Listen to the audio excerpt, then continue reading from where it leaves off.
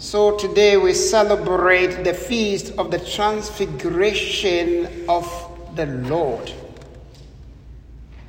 The feast where Jesus was manifested among selected disciples, Peter, James, and John, that he is the Son of Man indeed, and therefore, as the Son of God, they need to listen to him. Our first reading from the book of Daniel, the prophet Daniel, prefigures this transfiguration, where a vision is seen in heaven, where they saw the mighty one sitting on his throne, and everything about him was dazzling white, very sparkling and difficult to behold. But then he also talks about somebody like the Son of Man who receives dominion, and he is the one who is given glory and kingship, and all people, all nations, all languages would serve him.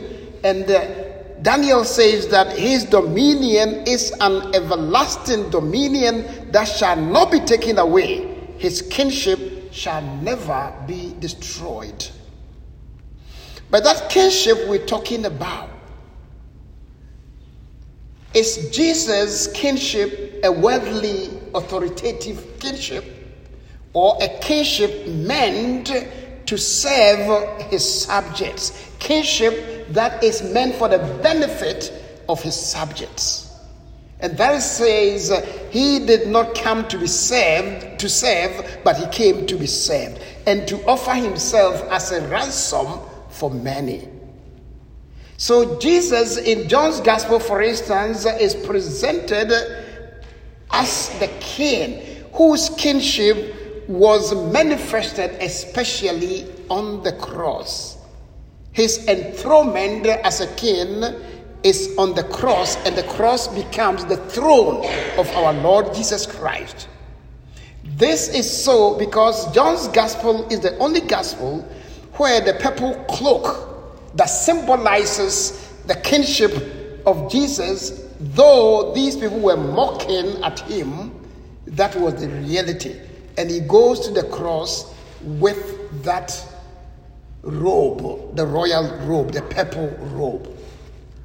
And Pilate writes on top, Jesus the Nazarene, King of the Jews. And his universal kingship is expressed when this inscription was presented in different languages, so that passers-by could look at it and identify the one on the cross as the royal Messiah, the king who lays down his life for his subjects. And indeed, during the entire trial with Pilate, it was nothing about blaspheming of Jesus like Matthew and Mark.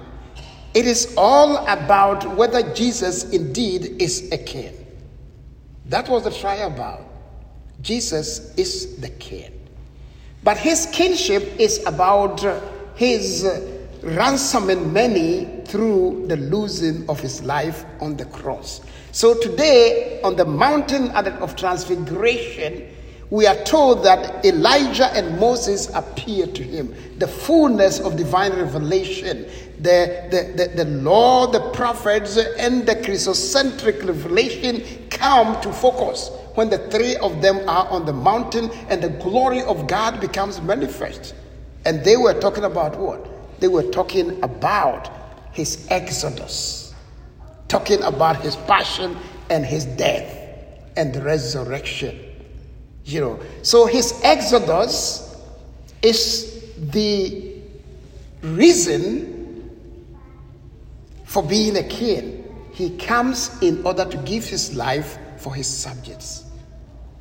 So today, when the people, Peter, James, and John, saw the glory of God, they were so baffled And immediately said, Lord, it is nice to be here. Let us build 3 booths, one for Elijah, one for Moses, and one for you. But Jesus is only showing them what is in store for them. Jesus is going to go through his suffering. And he knew very well that the apostles and the disciples of Jesus were going to get scattered. They were going to get so much disturbed and disillusioned about their aspirations and hope. So Jesus wanted them to have a foretaste of what is in store for them. And we always say that at the end of the dark tunnel, there's always the light of hope.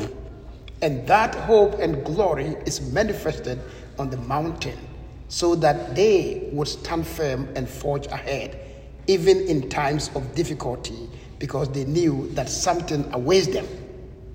So that was not the opportunity for them to stay on the mountain. It was an opportunity for them to have a foretaste. And so, yes, what Peter said is nice to hear is true. Because, after all, who would not like to be in heaven? Who would not like to be able to behold the face of God, the glory of God in eternity? And the Lord says, this is my Son, in whom I am well pleased. Listen to him.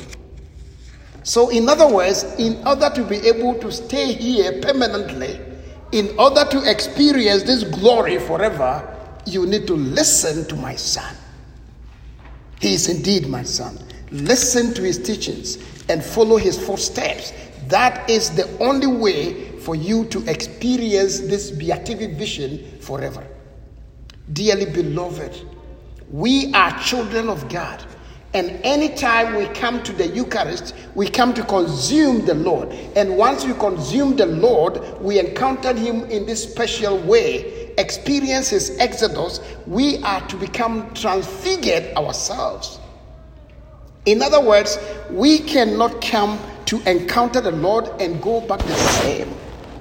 Once we come to encounter the Lord, there should be a transformation in our life.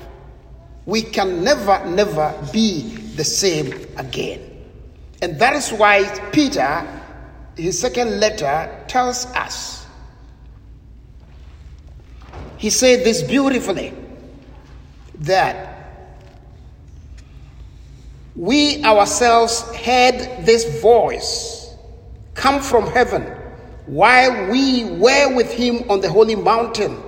Moreover, we possess the prophetic message that is altogether reliable. You will do well to be attentive to it, as to a lamp shining in a dark place, until the day dawns and the morning star rises in your heart. So in fact, there's supposed to be a light shining in darkness, and we are supposed to be the bearers of that light, because we come to consume our Lord. We come to be with the Lord. We come to experience the transfiguration. And when we go out there, we carry the light, the dazzling light of Jesus into our darkened world. We live in a culture of death today. And I believe that if Christians will carry the light of transfiguration, if we will allow Jesus to transfigure us, if we would like to listen to the voice of Jesus and live that life, we will be able to illumine our darkened world and bring about hope, bring about life, bring about light in our darkness.